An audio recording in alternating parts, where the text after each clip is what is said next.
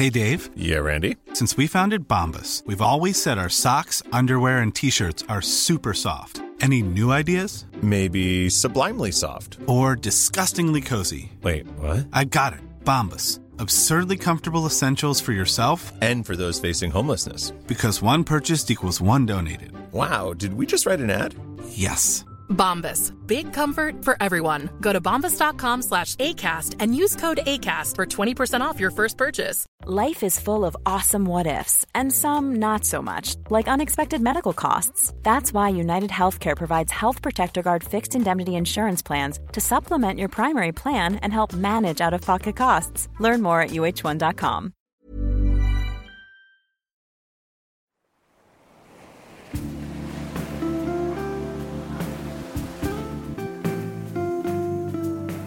From Postcard from the Past and Wardour Studios, this is Podcast from the Past, the Postcard Podcast.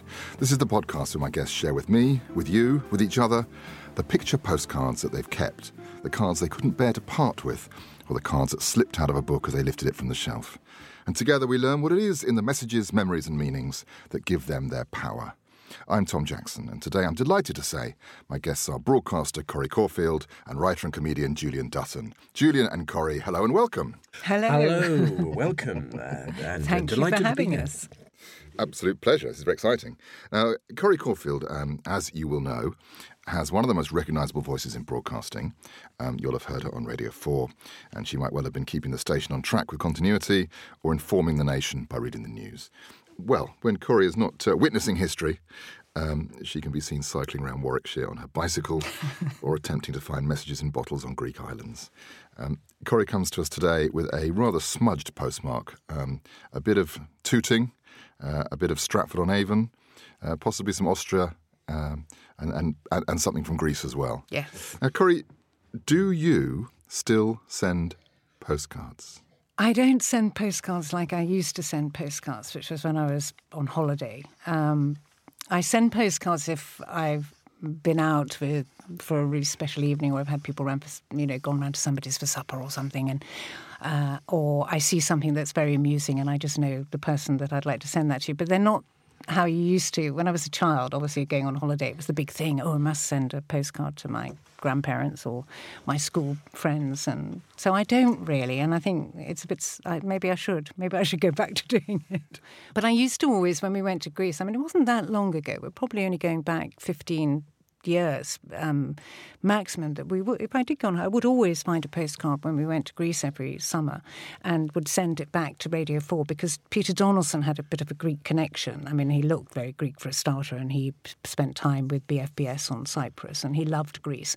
And so I would find photographs that usually looked a little bit like Peter when he'd had a few ouzos or something, and then would send that back. So it wasn't that long ago. But then in the last sort of 10 years, 5 years, 6 years, I don't know, maybe a bit longer, I seem to have rather given up on it. Social media, I think, is to blame, actually, I have to say. I think the postcard to the office has all but died. I think you might still send a postcard to an aunt or parents because they're of a generation who perhaps aren't engaged with social media. But the postcard to the office, which was an absolute ritual, I think has gone completely. When I'm looking through old cards like I do, I'm always finding cards to the girls in the typing pool or the boys in the boiler room. I know, and they're always very larky. They're always full of cheeky jokes that you don't quite understand. And we used to have them pinned up next to the rotas in the office, and everybody did it. It wasn't just me. I mean, everyone who went on holiday would send her. I mean, my colleague, Vaughan Savage, I mean, he could come up with some absolutely marvellous postcards, utterly inappropriate, and sort of where he found them. I think he spent most of his holiday trying to find them. But they were all part of it. Where's Vaughan, which postcard is Vaughan going to send this time, etc. I think I personally have made a sort of conscious effort in the last few years to actually revive my postcard sending, really. I mean, because I was very lucky. I had my family collected all the postcards that they received going way back to 1880-ish. And so I felt, having these volumes of postcards, that I would carry on sending postcards to people. So it's in your blood. I've done, not just the holiday ones, but the thank you ones. And it's just as a kind of a sort of a tip of the hat to my ancestors, really. Because, obviously one's elderly relatives still love getting postcards, so that's what I do, with my elderly aunts and so on. But also to friends now, I've started to send postcards because it's just as easy as an email. And email and texting is quite cold. And I think there is a sense of revivalism in the air, actually, in this country. Well, Julian, thank you for sharing those thoughts. We should introduce you properly. Listeners will be familiar with Julian Dutton, award-winning comedy writer, performer, and like Corrie, someone who's made his living in front of the microphone, a great deal of the time. Many radio credits. He wrote and starred in The Harpoon, Truly Madly Bletchley, and The Secret World. And his genius for vocal impressions, which we may hear more of later, took him to The Big Impression on television and other shows.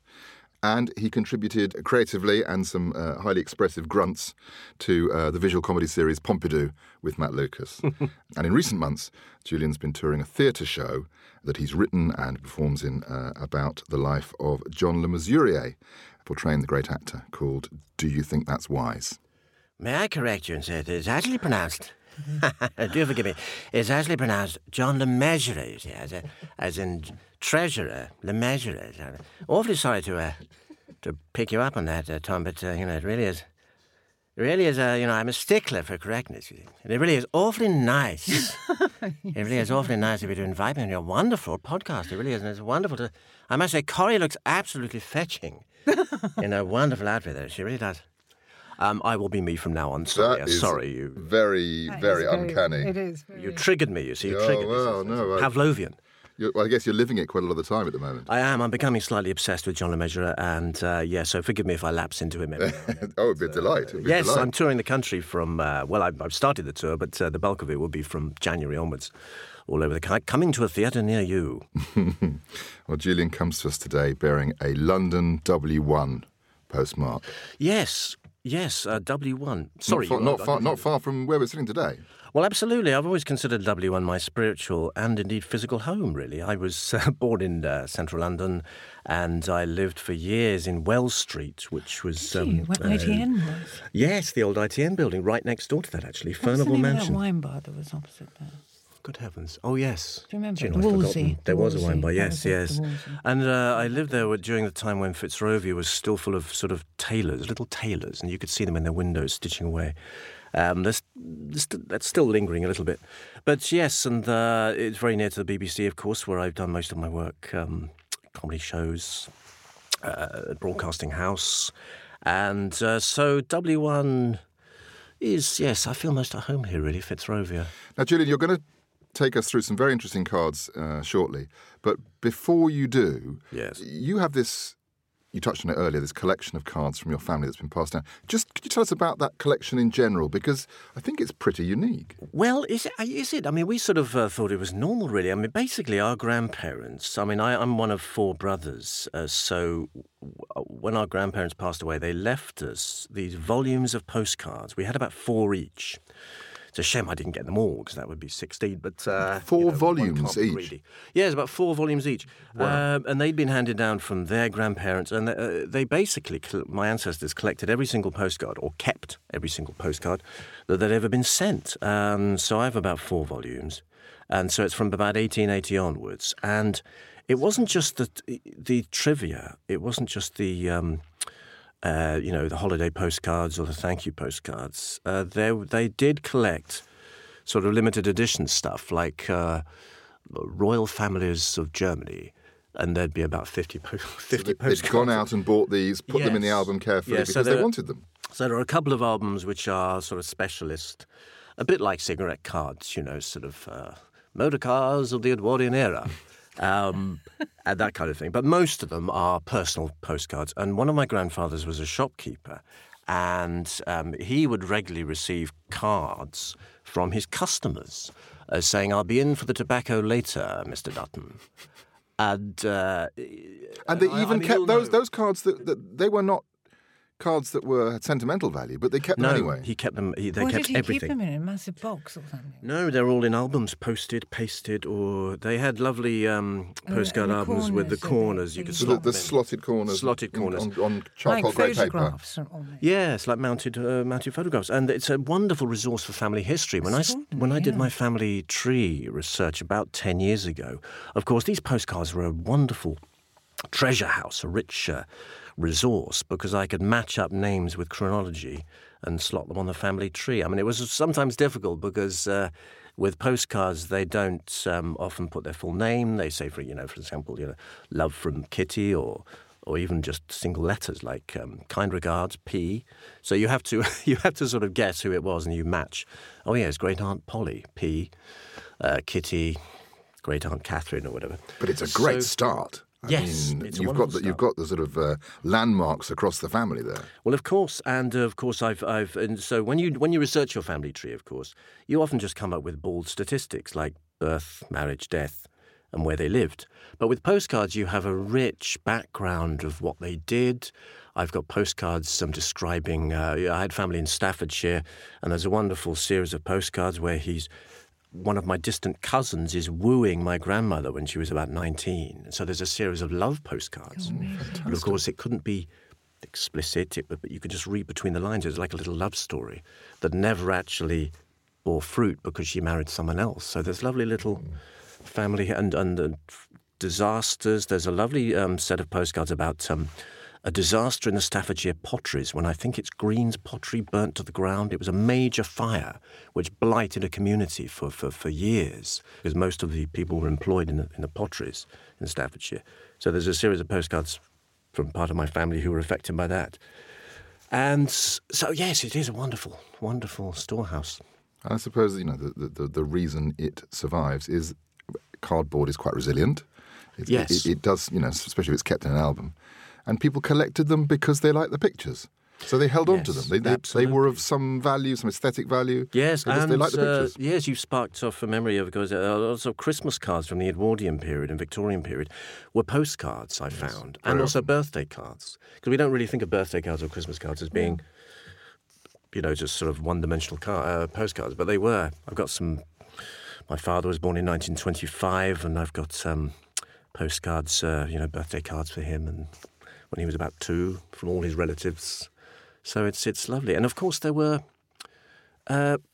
actual photographs of one's family done in postcard form. Yes, no, that is true. I have got, actually, funny enough, I have got one which was my grandparents' wedding in about 1922, 23.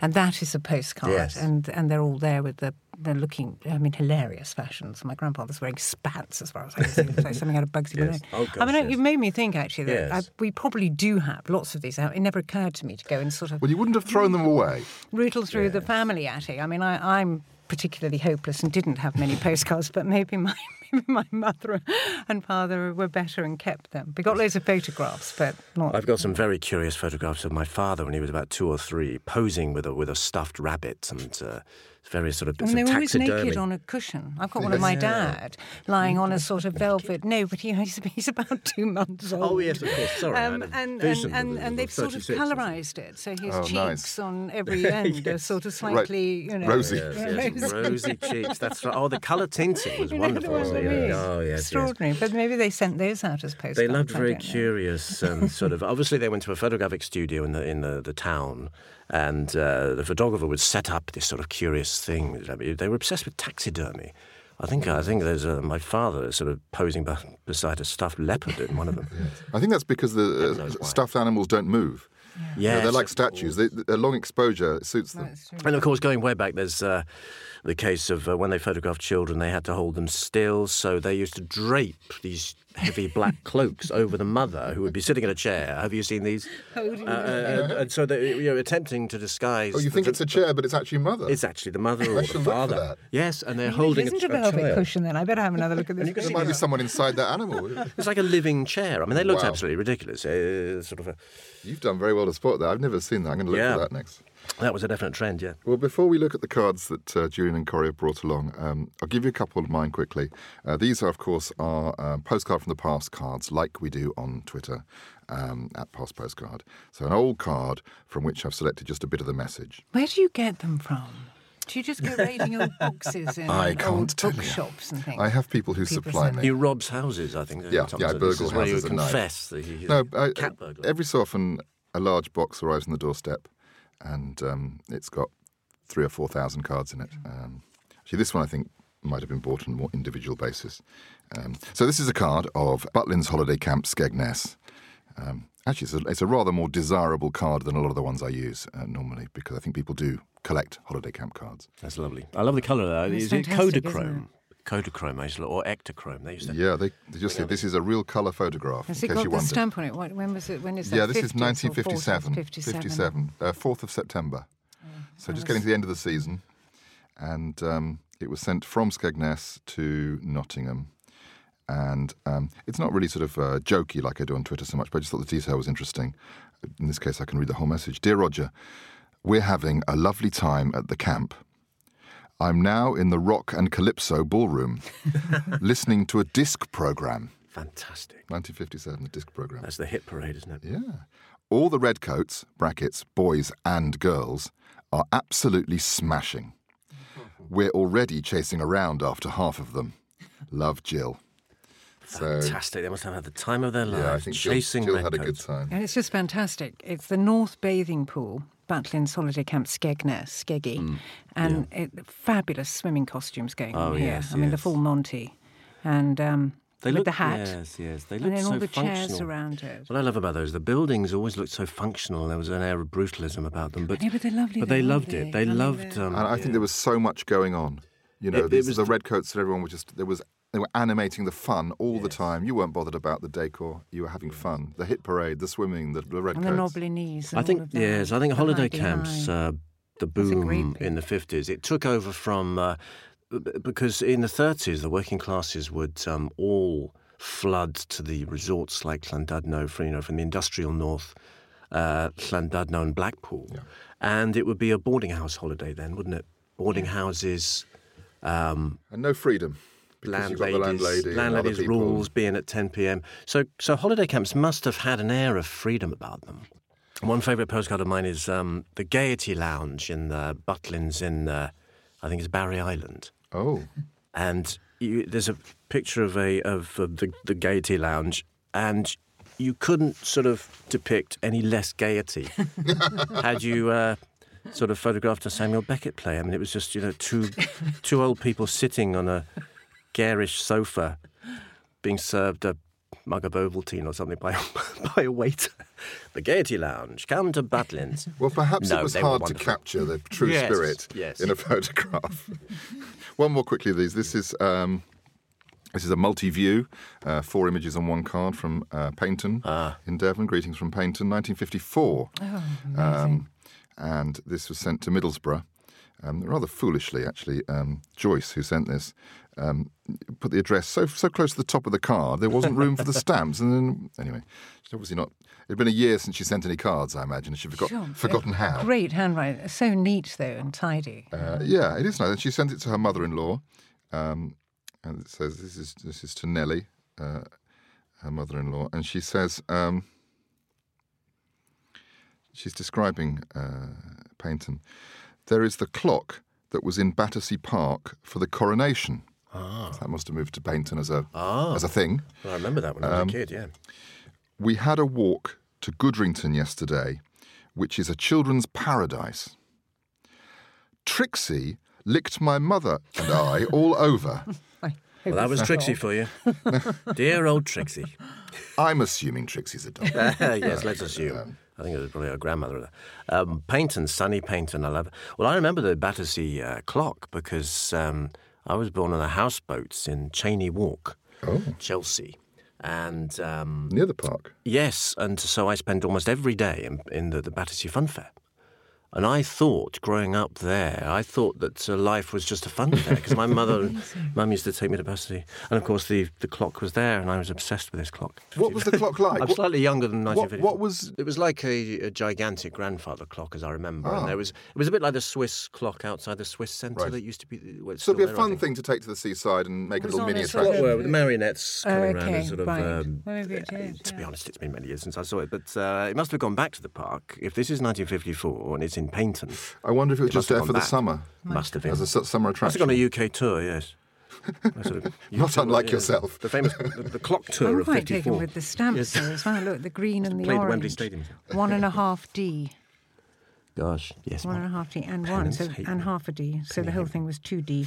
Well, to let you know at home, images of all the cards we discussed today are on the blog, postcardfromthepast.co.uk, and you can investigate for yourself and see that we're not making it up. Now... we get to the meat in the sandwich. Corrie and Julian, you've been kind enough to bring some cards of your own with you today. Corrie, tell us about the first card you've brought. Well, the first card I've brought with me is it actually wasn't sent through the post. I think this was given to me on the 14th of May in 2002 because I went for dinner actually at the Chelsea Arts Club with my sister-in-law and brother-in-law. My other half's brother and his wife, because they were celebrating 25 years, their silver wedding anniversary. And the card that was sort of propping up, I remember, and I think we actually had a £5 silver coin as well, because it was silver. And this was propping up. And what they've done is to put it into its context, it's a Tyrolean scene. So there's a sort of snow-capped mountain in the background. And then there is a lady in a dirndl and one of those sort of, rather sort of low necklines and sort of laced in, and the sort of thing. But she should be carrying 2 steins of frothing ale. I love her three-dimensional dress. And exactly, it's all standing out. So that's very pretty with a petticoat and a little apron on. That's the kind you often see in a Spanish. Yes, Senorita that's right. card, and this just happens to be an Austrian one. And then the man standing next to her is in the classic lederhosen. But what my sister-in-law did is she took a photograph of herself and Simon. So this is Sedgey and Simon, and she's cut their faces out and stuck them on top of the characters. In Customised. Because Perfect. I have to put it into context, they met in this tiny little Austrian village called Outback, which is a place we go to every winter now. It's got great family connections. Another of my sister-in-laws lives there. And so 25 years later on, this was the little card that we were all given. Perfect. And very, very sadly, 3 years after this event in 2005, my brother-in-law Simon, who was one of life's absolute joys, died of prostate cancer far too young. He was only 52. And so this card has everything about it that it makes me cry, it makes me smile. I love it. I'm very glad I've kept hold of it, and one of the reasons we do go back every winter to this place and spend a lot of time there is he's there very much with us, for my other half in particular, because they were very close as brothers, and it's just one of those things that I will never ever throw away. It's got lots of pinholes in it because it was pinned up on the kitchen notice board for many years and it's obviously been taken down when we just moved. But it's silly, but it's lovely, and it's of a time and of people I love. So that's why I've kept that one. Isn't it strange how all those conflicting emotions are sitting in a piece of one tiny little piece of cardboard with a little bit of material on the front? Yes. And they do look. I mean, the great thing as well is they're well matched. They're extremely well matched. I mean, Sedgey, who is very artistic, I'm sure did this, and so was Simon. Actually, he was in his own right a brilliant artist. But she's cut the heads out from a photograph of them so well and got them looking in the opposite directions, which is how the original. I haven't even lifted to see what's underneath. That it could be them. So it's great. That's very good, and it's and totally personal. Very personal. The story. You understand the story, but if someone picked that up, they wouldn't know any of the resonances. And on the back, Sedgey has written a souvenir of a vintage year, 14th of May 2002, 50 years, mit with Simon. So we've got the little thing. So there we are. Oh, thank you for sharing that, Corrie. My pleasure. Lovely. We're staying with family, I think, but perhaps going a bit further back. Julian, what's the first card you've got for us from your family archive? I touched on this family collection that I sort of have going back to about 1880. And, of course, I was spoilt for choice. I mean, there were hundreds of cards, mostly trivia, really. So the first card I brought in is a holiday card. It's quite a smudged postmark. 16th of August, 1923. And the picture on the front is of the paper mills at High Wycombe. Oh, so it's not even a particularly romantic view. It's not the monochrome ornamental gardens. Black. No, well, I don't think there are any ornamental gardens in High Wycombe. No disrespect to High Wycombe, because I actually lived near there for many years, actually, for some years. And you'll doubtless be performing there soon. So. I will indeed, yes. And it's a lovely town, lovely theatre, beautiful people. But I shall read it out quickly. High Wycombe. Dear Winnie, we are having a lovely time and splendid weather in High Wycombe. Motored up to town yesterday and went to the Hippodrome. Oh, that sounds a good life. Ernest. They actually say hippo. The hippo for Hippodrome. Yes. So they spent a week or 2 weeks in High Wycombe. The reason I brought it in is that it's... The first thing was High Wycombe a regular holiday destination for many people in those days? Because usually you think of Blackpool, Great Yarmouth, Margate, Brighton, right from Victorian times, Brighton. But High Wycombe not so much. And I was thinking, well, actually, occasionally I go away to places that are slightly unusual and not considered holiday destinations. And I think it's quite a good idea. But where does Ernest live the rest of the time? Was he in London, Ernest? No, they lived in Bedfordshire. In Bedfordshire. So it's from... So it's not like they came up... I can understand if you came up from London because you think, well, it's the beginning of the Chiltern Hills. Yes. So go walking. Well, yes, it's lovely. I mean, High Wycombe is set in it's like a diamond set in a beautiful sort of range of Chiltern Hills. So there are of course, you've got the Dunstable Downs in sort of North Buckinghamshire, and then you go to... So they lived in Bedfordshire, but they chose to spend a little holiday in High Wycombe. And I think it's a lovely thing, really. And it's to Mrs. Dutton, 92 Foster Hill Road, Bedford, which was my grandfather's shop, which is still there, actually. I photographed my father outside that very shop. Well, that was very interesting. Thank you for your unusual city break, Gillian. A lot can happen in the next 3 years. Like a chatbot may be your new best friend. But what won't change? Needing health insurance. United Healthcare Tri-Term Medical Plans are available for these changing times. Underwritten by Golden Rule Insurance Company, they offer budget-friendly, flexible coverage for people who are in between jobs or missed open enrollment. The plans last nearly 3 years in some states, with access to a nationwide network of doctors and hospitals. So for whatever tomorrow brings, United Healthcare Tri-Term Medical Plans may be for you. Learn more at uh1.com. Hey, I'm Ryan Reynolds. Recently, I asked Mint Mobile's legal team if big wireless companies are allowed to raise prices due to inflation. They said yes. And then when I asked if raising prices technically violates those onerous 2-year contracts, they said, "What the f*** are you talking about, you insane Hollywood ass?" So to recap, we're cutting the price of Mint Unlimited from $30 a month to just $15 a month. Give it a try at mintmobile.com/switch. $45 up front for 3 months plus taxes and fees. Promo rate for new customers for limited time. Unlimited more than 40 gigabytes per month. Slows full terms at mintmobile.com. There's never been a faster or easier way to start your weight loss journey than with PlushCare. PlushCare accepts most insurance plans and gives you online access to board-certified physicians who can prescribe FDA-approved weight loss medications like Wegovy and Zepbound for those who qualify. Take charge of your health and speak with a board-certified physician about a weight loss plan that's right for you. Get started today at plushcare.com/weight-loss. That's plushcare.com/weight-loss. plushcare.com/weight-loss.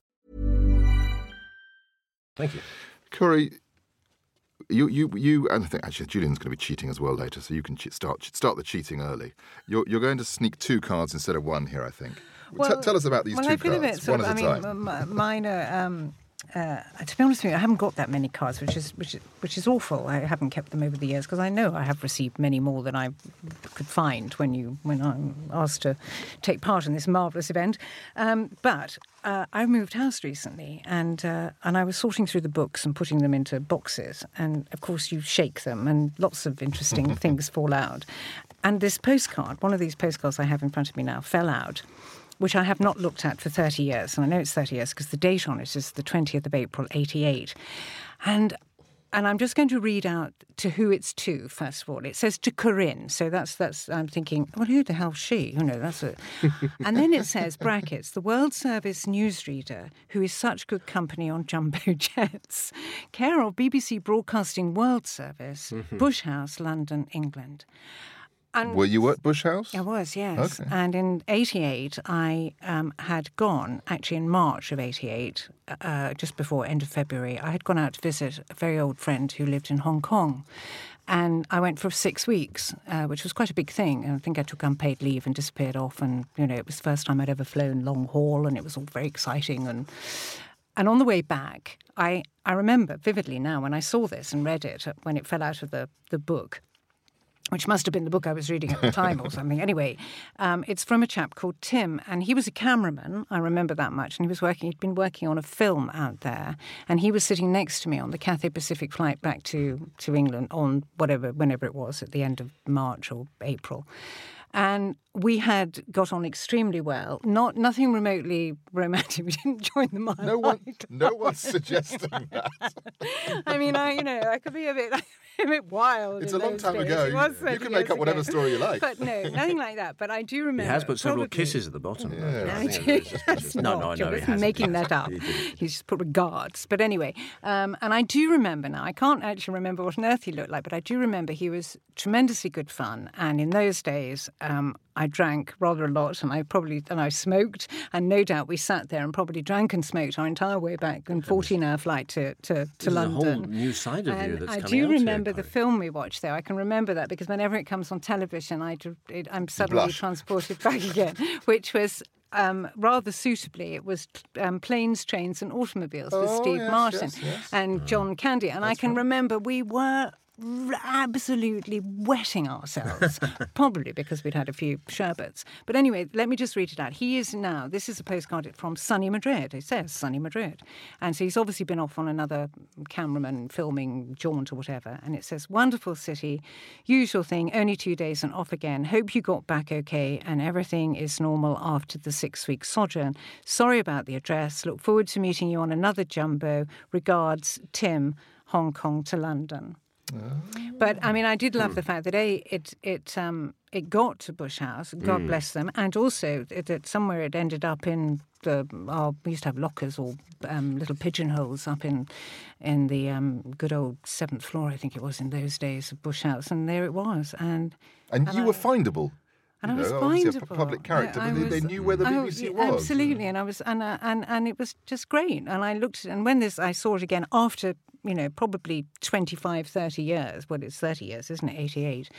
When we were packing up the house and it fell out of this book, I remembered it vividly, and I thought, well, how great to have sent a postcard afterwards. I mean, you sort of thing that you get to the airport and you say, well, thank you very much for your great company on the flight. I'll never see you again. I love those stories of postcards or letters getting to the person when, often in the past, the Postal Service would just have a single name, or even, I don't know, the Englishman that lives in the village, and when it's sending it to Wales or whatever, some remote part of Britain, and it would get there. It didn't have Bush House, so I suppose it did have, but there's no surname. Anyway, I did get it, and it's not even the correct first name. No, it's not. It's not. So obviously, I must have introduced myself on the flight, Corrie, and people do think. I mean, I often get called Connie, and I kind of. I mean, you might have slurred a bit as well. I don't think I'd had a drink at that point, but maybe by the time I left. I love the little description of your voice. He's put in brackets, sort of defining you by your voice. The wonderful voice. And he's just put the World Service newsreader, who is such good company on jumbo jets. I mean, that is a lovely thing to write, isn't it? Yeah, so, maybe you thought that was your actual name. I know. Anyway, so there. Is that how you I have to yourself? say, it's not the most inspired photograph on the front on the thing. It's a sort of roundabout with lots of little cars going around some massive. Actually, it does say what it is here. The Puerta del Alcalá. My Spanish is awful. Something door. Anyway, there we go. From Madrid. Just one more question. One more question on this one. But you have to hold on to this. Oh. Where is he now? I've no idea. Tim, if you're listening to this, do you remember getting a flight back from Hong Kong in end of March or beginning of April in 1988? Well, Corrie, we have to say he's here now, Tim. Another drunken night lies ahead of you. But also, Tim, don't worry, Tim. There was sufficient postage on the card. You don't owe anything. No, don't worry. You don't owe me anything. But no, I'd love to know, actually. I mean, one of the chance meeting, you see, there you go. We met once in our life and he sent me a postcard. How lovely. He's probably sitting in his house in Hampstead with a row of Oscars behind him. He probably sits there at home and goes, God, when I come on 6 o'clock news, he goes, oh, there's that woman. You know, she was absolutely trolleyed on a flight back from Hong Kong. I'm never going to Hong Kong again. And do you want me to do very quickly the second postcard, which I did find, and this was actually in a pile of stuff which came. I lived in South Africa for a while at the beginning of the 90s, from 91 until 95, which covered an extraordinary time in the country's history. It was when we went from sort of apartheid rule to, Nelson Mandela becoming president. What a time to be there. So it was an extraordinary time, and I was very lucky, very privileged to be a sort of literally a witness to history. But at some point during my time there, and I think it must have been, I think it's 93, I'm pretty sure it was 93, Radio 4 used to have a series called Sentimental Journey, which is where they would take, it was presented by Arthur Smith, and he would meet up with somebody famous and take them back to somewhere that had played an enormous part in their life. So this particular programme, he was teamed up with Barry Norman, and Barry Norman had started his journalistic life, of all places, in Johannesburg, in South Africa. Interesting. And he worked for the Johannesburg Star, and I think he wasn't even necessarily just a film critic. I think he did sort of general reporter and what have you. And so they came back out and they went round to all the places he remembered from 50 years previously and how they'd changed. And from it becomes, it's a bit like this, actually. Nice idea. The premise of it is being, now, the country has changed and what do you remember and blah, blah, blah. Anyway, they came out and it was produced by someone I knew very well from my time at Radio 4, and they got hold of me and said, Corrie, would you help set up some interviews and be a bit of a fixer on the programme? And also I ended up being their sort of driver, and because I lived in Johannesburg, I knew it. And I have to say, we had, again, I've never laughed so much. Arthur is hilarious. He is a very funny man anyway. He's also, he's an absolute poppet, and we just laughed and laughed and laughed. Barry Norman also laughed and laughed and laughed, and that's all I remember about it. And I had this awful old car, and it rained, and all the water would come through the city. There was no money thrown at this programme whatsoever. And we'd go to Soweto, and every time the sun came out, Arthur would whip his top off to try and get a tan. And in the end, they all came for dinner one night, and I've got photographs of Arthur whipping everything off and swimming in the swimming pool. Anyway, it was, to cut a long story short, it was the best, one of the best jobs I've ever had. It was real fun. It sounds like they were lucky to have you as well, actually. Well, I think I knew a lot, and of course I was married to a foreign correspondent, so we had access to quite a lot of things that they wouldn't have had access to otherwise, and the BBC behind you in that respect, I suppose. And so anyway, they made a programme out of it, and then there was a big joke as well. We went to one of the markets, where they have all the muti, the sort of witchcraft type medicines and what have you, in Soweto. And Arthur, of course, was utterly fascinated by anything that was going to help, as he put it, enhance his manhood. I see. And it all became very ridiculous jokes about you could buy this potion called High Rise. I won't go into the details here. Okay. Anyway, Arthur gets back to England and he sends a letter, a postcard of thanks, which is the address it's sent to. We lived at Cardoza Street in Johannesburg, and it says, Dear Corrie, I composed a letter of thanks to you, but on reflection, I'm not sure if I wrote it down and sent it. If I did, here's another, and if I didn't, here's one. I've been all over the place since being with you. Last week, warbling Neapolitan love songs with Dennis Healy in Capri, and today, snowy London on Valentine's Day. As yet, I haven't cracked open now it's a rude word here because I sent him a bottle of this stuff from the market called High Rise, which was meant to help. And he's being Does he Arthur, refer to it as something else? Yes, he does. Being Arthur, he calls it knob cream, but we'll just ignore that, goodness only knows what the postman in Johannesburg, because I'm sure they read them. That could be his actual name on the bottle. I've been enjoying too much the, I can't read that actually, too much the something antifreeze cream I bought in New York. Anyway, thanks for everything. And this is lovely. I'm not going. It's embarrassing to say this, but anyway, he does say you have a PhD in charm, which is a terrible nice thing to say, isn't it? Yes, See you in Tooting. Love Arthur, because of course Arthur is a near neighbour living. He is in fact the mayor of Balham, as we all know. Absolutely. And this card comes from Ibiza. Calavadella. So he was travelling all the time with that and he show. was, and I think this must have been another sentimental journey he was doing. I assume that is why he was warbling Neapolitan love songs with Dennis Healy. I've got in Capri. I think yes, he must have taken, because I think Dennis Healy was probably there in the war, maybe. That sounds very likely. Anyway, somewhere on, I'm sure, the archive, the BBC archive, we should be able to dig all these programmes up. Yes. And further reading for our and if our anybody's listeners. listening who has access to that, maybe we could find it and Yes, dig it yes. out. But anyway, it's a lovely, lovely postcard. I still see Arthur. He's still as mad as a brush and utterly lovely and makes me laugh. You obviously inspire people to have lots of raucous fun, don't you? It's terrible, Yes. but it was Getting all people drunk on drink-filled. No, I planes. don't drink anymore. I'm just dull as Yes, you water brought now. 2 cards that say how marvellous you I know, are. I'm What's sorry. going on? That was really arrogant, wasn't it? I'm not at all. Most of the time people send me postcards saying, I do have one actually. Never want to see you again. No, that a listener sent me one saying, Dear Corrie Caulfield, please do shut up. Okay. So there we are. That's the flip side. I should produce one now saying, Dear Julian, you are fantastic. Yes, What exactly. an utterly amazing time we had. You are a god amongst men. No, I haven't got Yours, that. Placido Domingo. Sadly, I've never received a card saying that. Well, Julian, it is time for your cards. Now, you've got 2 more, again, I think Yes. with partly at least with family connections. Yes, the second card I have is great sentimental value to me. It's from a batch that my grandfather collected from the war, brought back with him from the war. And it's actually blank. It's completely blank because, of course, during the war period, you could soldiers serving overseas could buy postcards, but they weren't allowed, obviously, to write and say, oh, I'm having a great time. We're at the front line in the Maginot Line or whatever. You weren't allowed to give away your location. My grandfather on my mother's side was Polish, Stanislav Wałęszyński, and he had an amazing life. He really did. I've pieced together much of his life, but of course he didn't, in his later life, he was quite taciturn and a very serious man, and he didn't really open up about many details about his experiences in the war. And of course, when you're a child, you don't ask those questions that later on, when they've passed away, you think, why didn't I ask him this? Why didn't I ask him that? You don't really become interested in your ancestors or family history until many years later, until it's too late. So I've had to sort of piece information together, and I do know from what he told me, he was born in Western Poland, the Shrem area, and when Russia or the Soviet Union and Germany invaded from both west and east, he was captured by the Russians and he was sent to Siberia. He told me about his experiences in Siberia. He saw the most dreadful suffering. He said he saw people eating the bark off trees. That really stuck with me as an image.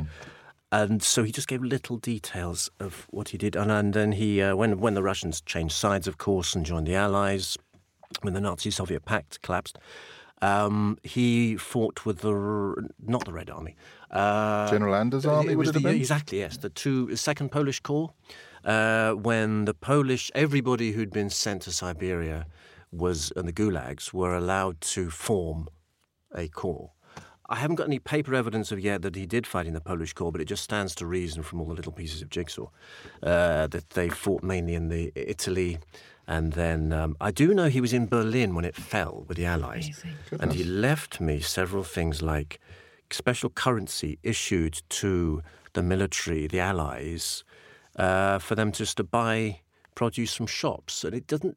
Like sort of vouchers. Yeah, well, they were like vouchers. It looked like a bank. They looked like banknotes, but it's a special Allied banknotes for the Allies. But of course, if you're serving overseas, you still have to buy things. Yes, and the local economy might have collapsed anyway. Exactly, there was no money in Germany. Yes, so essentially, getting to the postcard, there's a batch of postcards, blank, but still fantastic. The one I brought in is the Second Polish Corps, and it's the flying arm of the Polish Corps with Polish pilots sitting and having a drink beneath the planes. And it's just very resonant. I know he wasn't actually a pilot because I do know from what he told me that he was a captain one thing I do remember, the Polish crisis of 1982, Solidarity, when the Polish uprising. Yes. I do remember he died only a few years after that, but I remember him distinctly telling me, he said, I used to command many people in the field, and I would go over to Poland now and help them. But I think I'm too old. I just remember him saying that, and that stuck with me. Him feeling regret that he was too old to command men in the field. So I do know that he was probably a captain or. And of course, I imagine there's a bit of a enormous part, didn't they? The Poles in the Second World War, and especially in the RAF. I mean, a massive contingent there. And he had 3 fingers shot off by the Nazis, and of course we children were fascinated by his sort of stumps. You know, I know it sounds terrible, but just show us your hand, Grandad. But Bobby, he loved it. Oh yes, he did.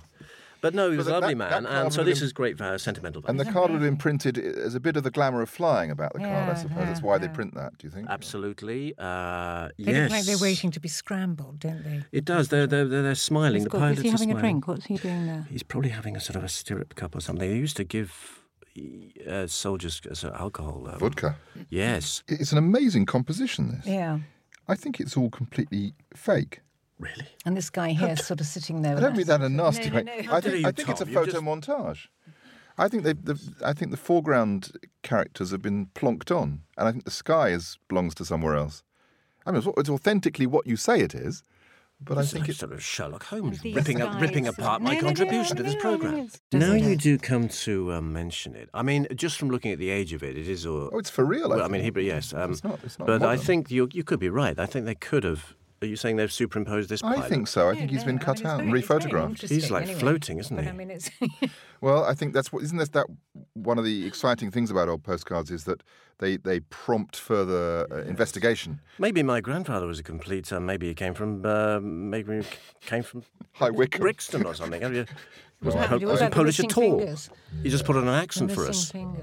I think that carpentry accident. You'll need to go to Hendon, and you'll need to go to. Of course he did. I mean, the but it's a Sikorsky wonderful Institute. picture. Sikorsky You'll Institute. find out. It is wonderful. No, he definitely. He left me all his military equipment as well. He left me his shaving kit, which he used on the front line, and It's amazing. And he had lots of militaria, which I don't know how he brought to England. He had his helmet. He can't have had much room, no. Yes.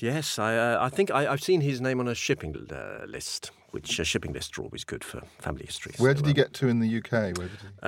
Funny enough, Tooting.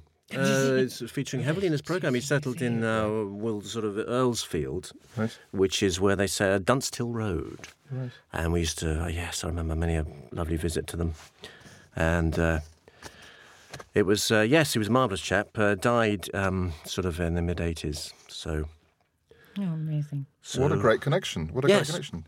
And prompting further research. Very good. Did you want me to touch on this last one? Yes, no, you've snuck an extra one in. I mean, Corrie did, so why not? Well, I'll sneak it very briefly. This is just to sort of haul it back to the present, really, because... It doesn't look like it. Well, no, it's a vintage postcard, but the reason I brought it in is that it's sent to me by... a good friend of mine called Andy Riley, who is a comedy scriptwriter and cartoonist. He mainly writes with Kevin Cecil. He's done lots of sitcoms and feature films. Romeo and Juliet, he wrote. But he's probably best known for his cartoon books, Bunny Suicides. Oh, yes. Mm-hmm. But the reason I brought it in is that he has started writing postcards to all his friends, I think in the last sort of couple of years. He won't mind me saying this because he's actually written a very good, powerful article about it, but he began suffering from repetitive strain injury, I think about 2 years ago. And as a result, I think of his script writing. And he went through agonizing therapy, and there's a lovely piece online, I think you can find it, of his work on to cure this. And I think as part of his cure, he started writing postcards to everybody. And about once a month he sends lovely postcards, merely, I think, to practice the handwriting. So it's a form of physiotherapy as well as being a very wonderful thing to do. And the one I brought in is it's a vintage postcard. He buys them in job lots. Yes.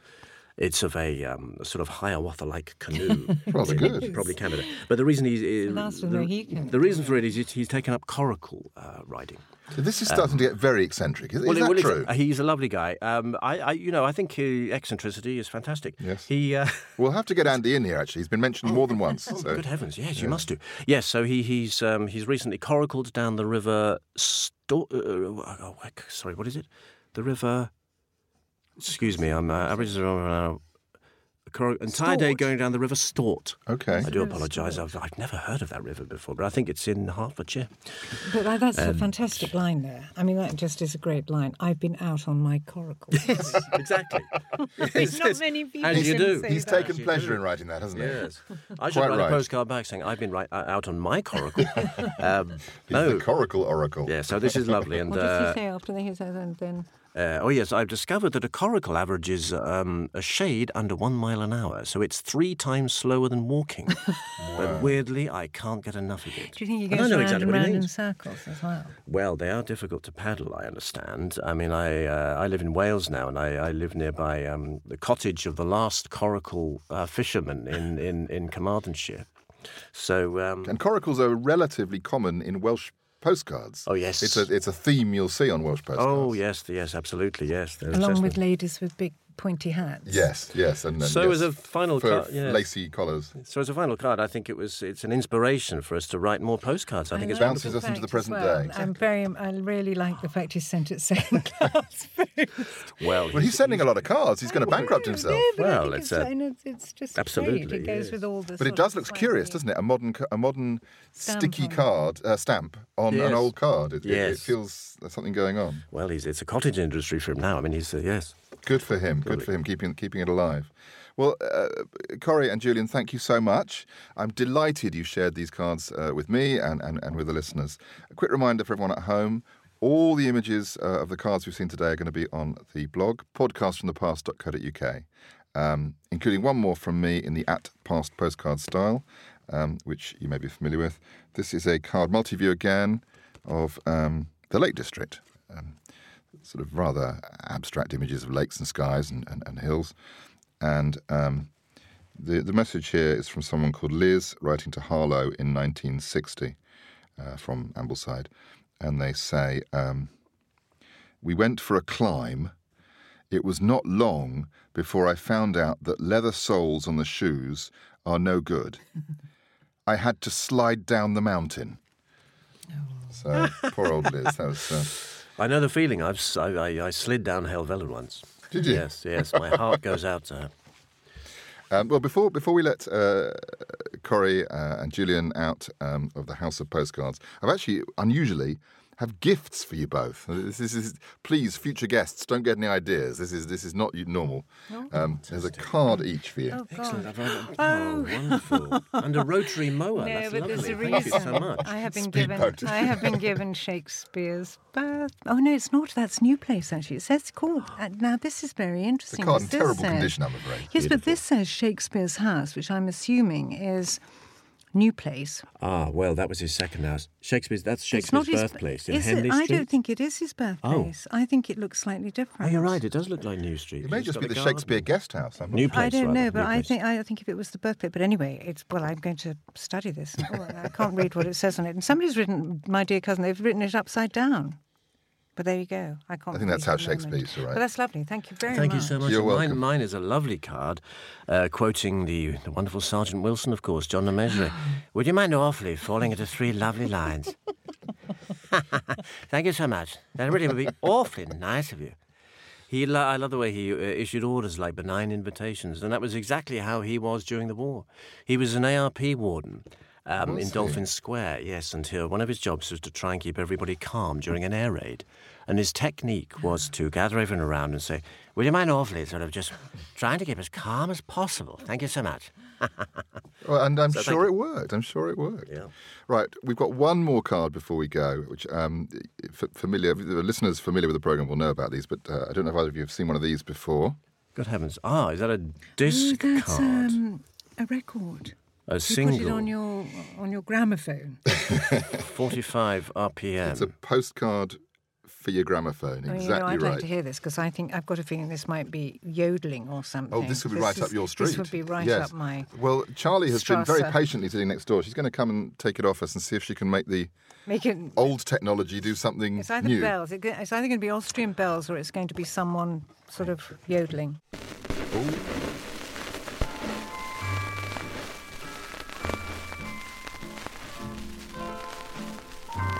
Quite nice. Well, it's sort of glockenspiely. Wohl Can you translate this, Corey? It's a lovely day, I think that was. Yes, well, it's a lovely day in the mountains. The streams are babbling. What language you're making this up? I fed my goat a carrot last night. And now I'm off for a large sausage. Meine Heimat, that must be my home, I think. It's yearning for home in the mountains. Yes, yes. It's got that sort of wobbly, hasn't it? Beautiful, yes, yes. It could be rather sinister, actually. He's missing his goats. I just heard that. I missed my goat. We have to find the date of this. It's lovely tinkling bell. I'm just envisaging Christopher Plummer. Yes. Well, as the mountain scene continues to spin at 45 RPM, that's it for this time on Podcasts from the Past. I'd very much like to thank my first-class guests for sharing the postcards from their pasts, Corrie Corfield and Julian Dutton. Thank you both. Thank you. Lovely to be here. Absolute pleasure. And thank you for listening. Bye for now.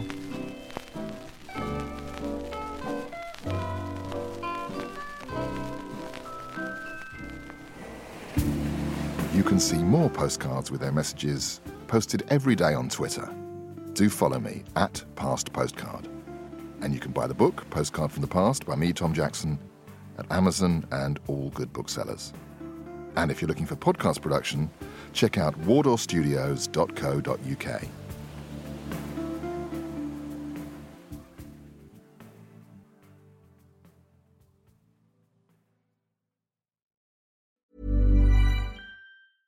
Hey, it's Paige DeSorbo from Giggly Squad. High quality fashion without the price tag. Say hello to Quince. I'm snagging high-end essentials like cozy cashmere sweaters, sleek leather jackets, fine jewelry, and so much more. With Quince being 50 to 80% less than similar brands. And they partner with factories that prioritize safe, ethical, and responsible manufacturing. I love that. Luxury quality within reach. Go to quince.com/style to get free shipping and 365-day returns on your next order. Quince.com/style.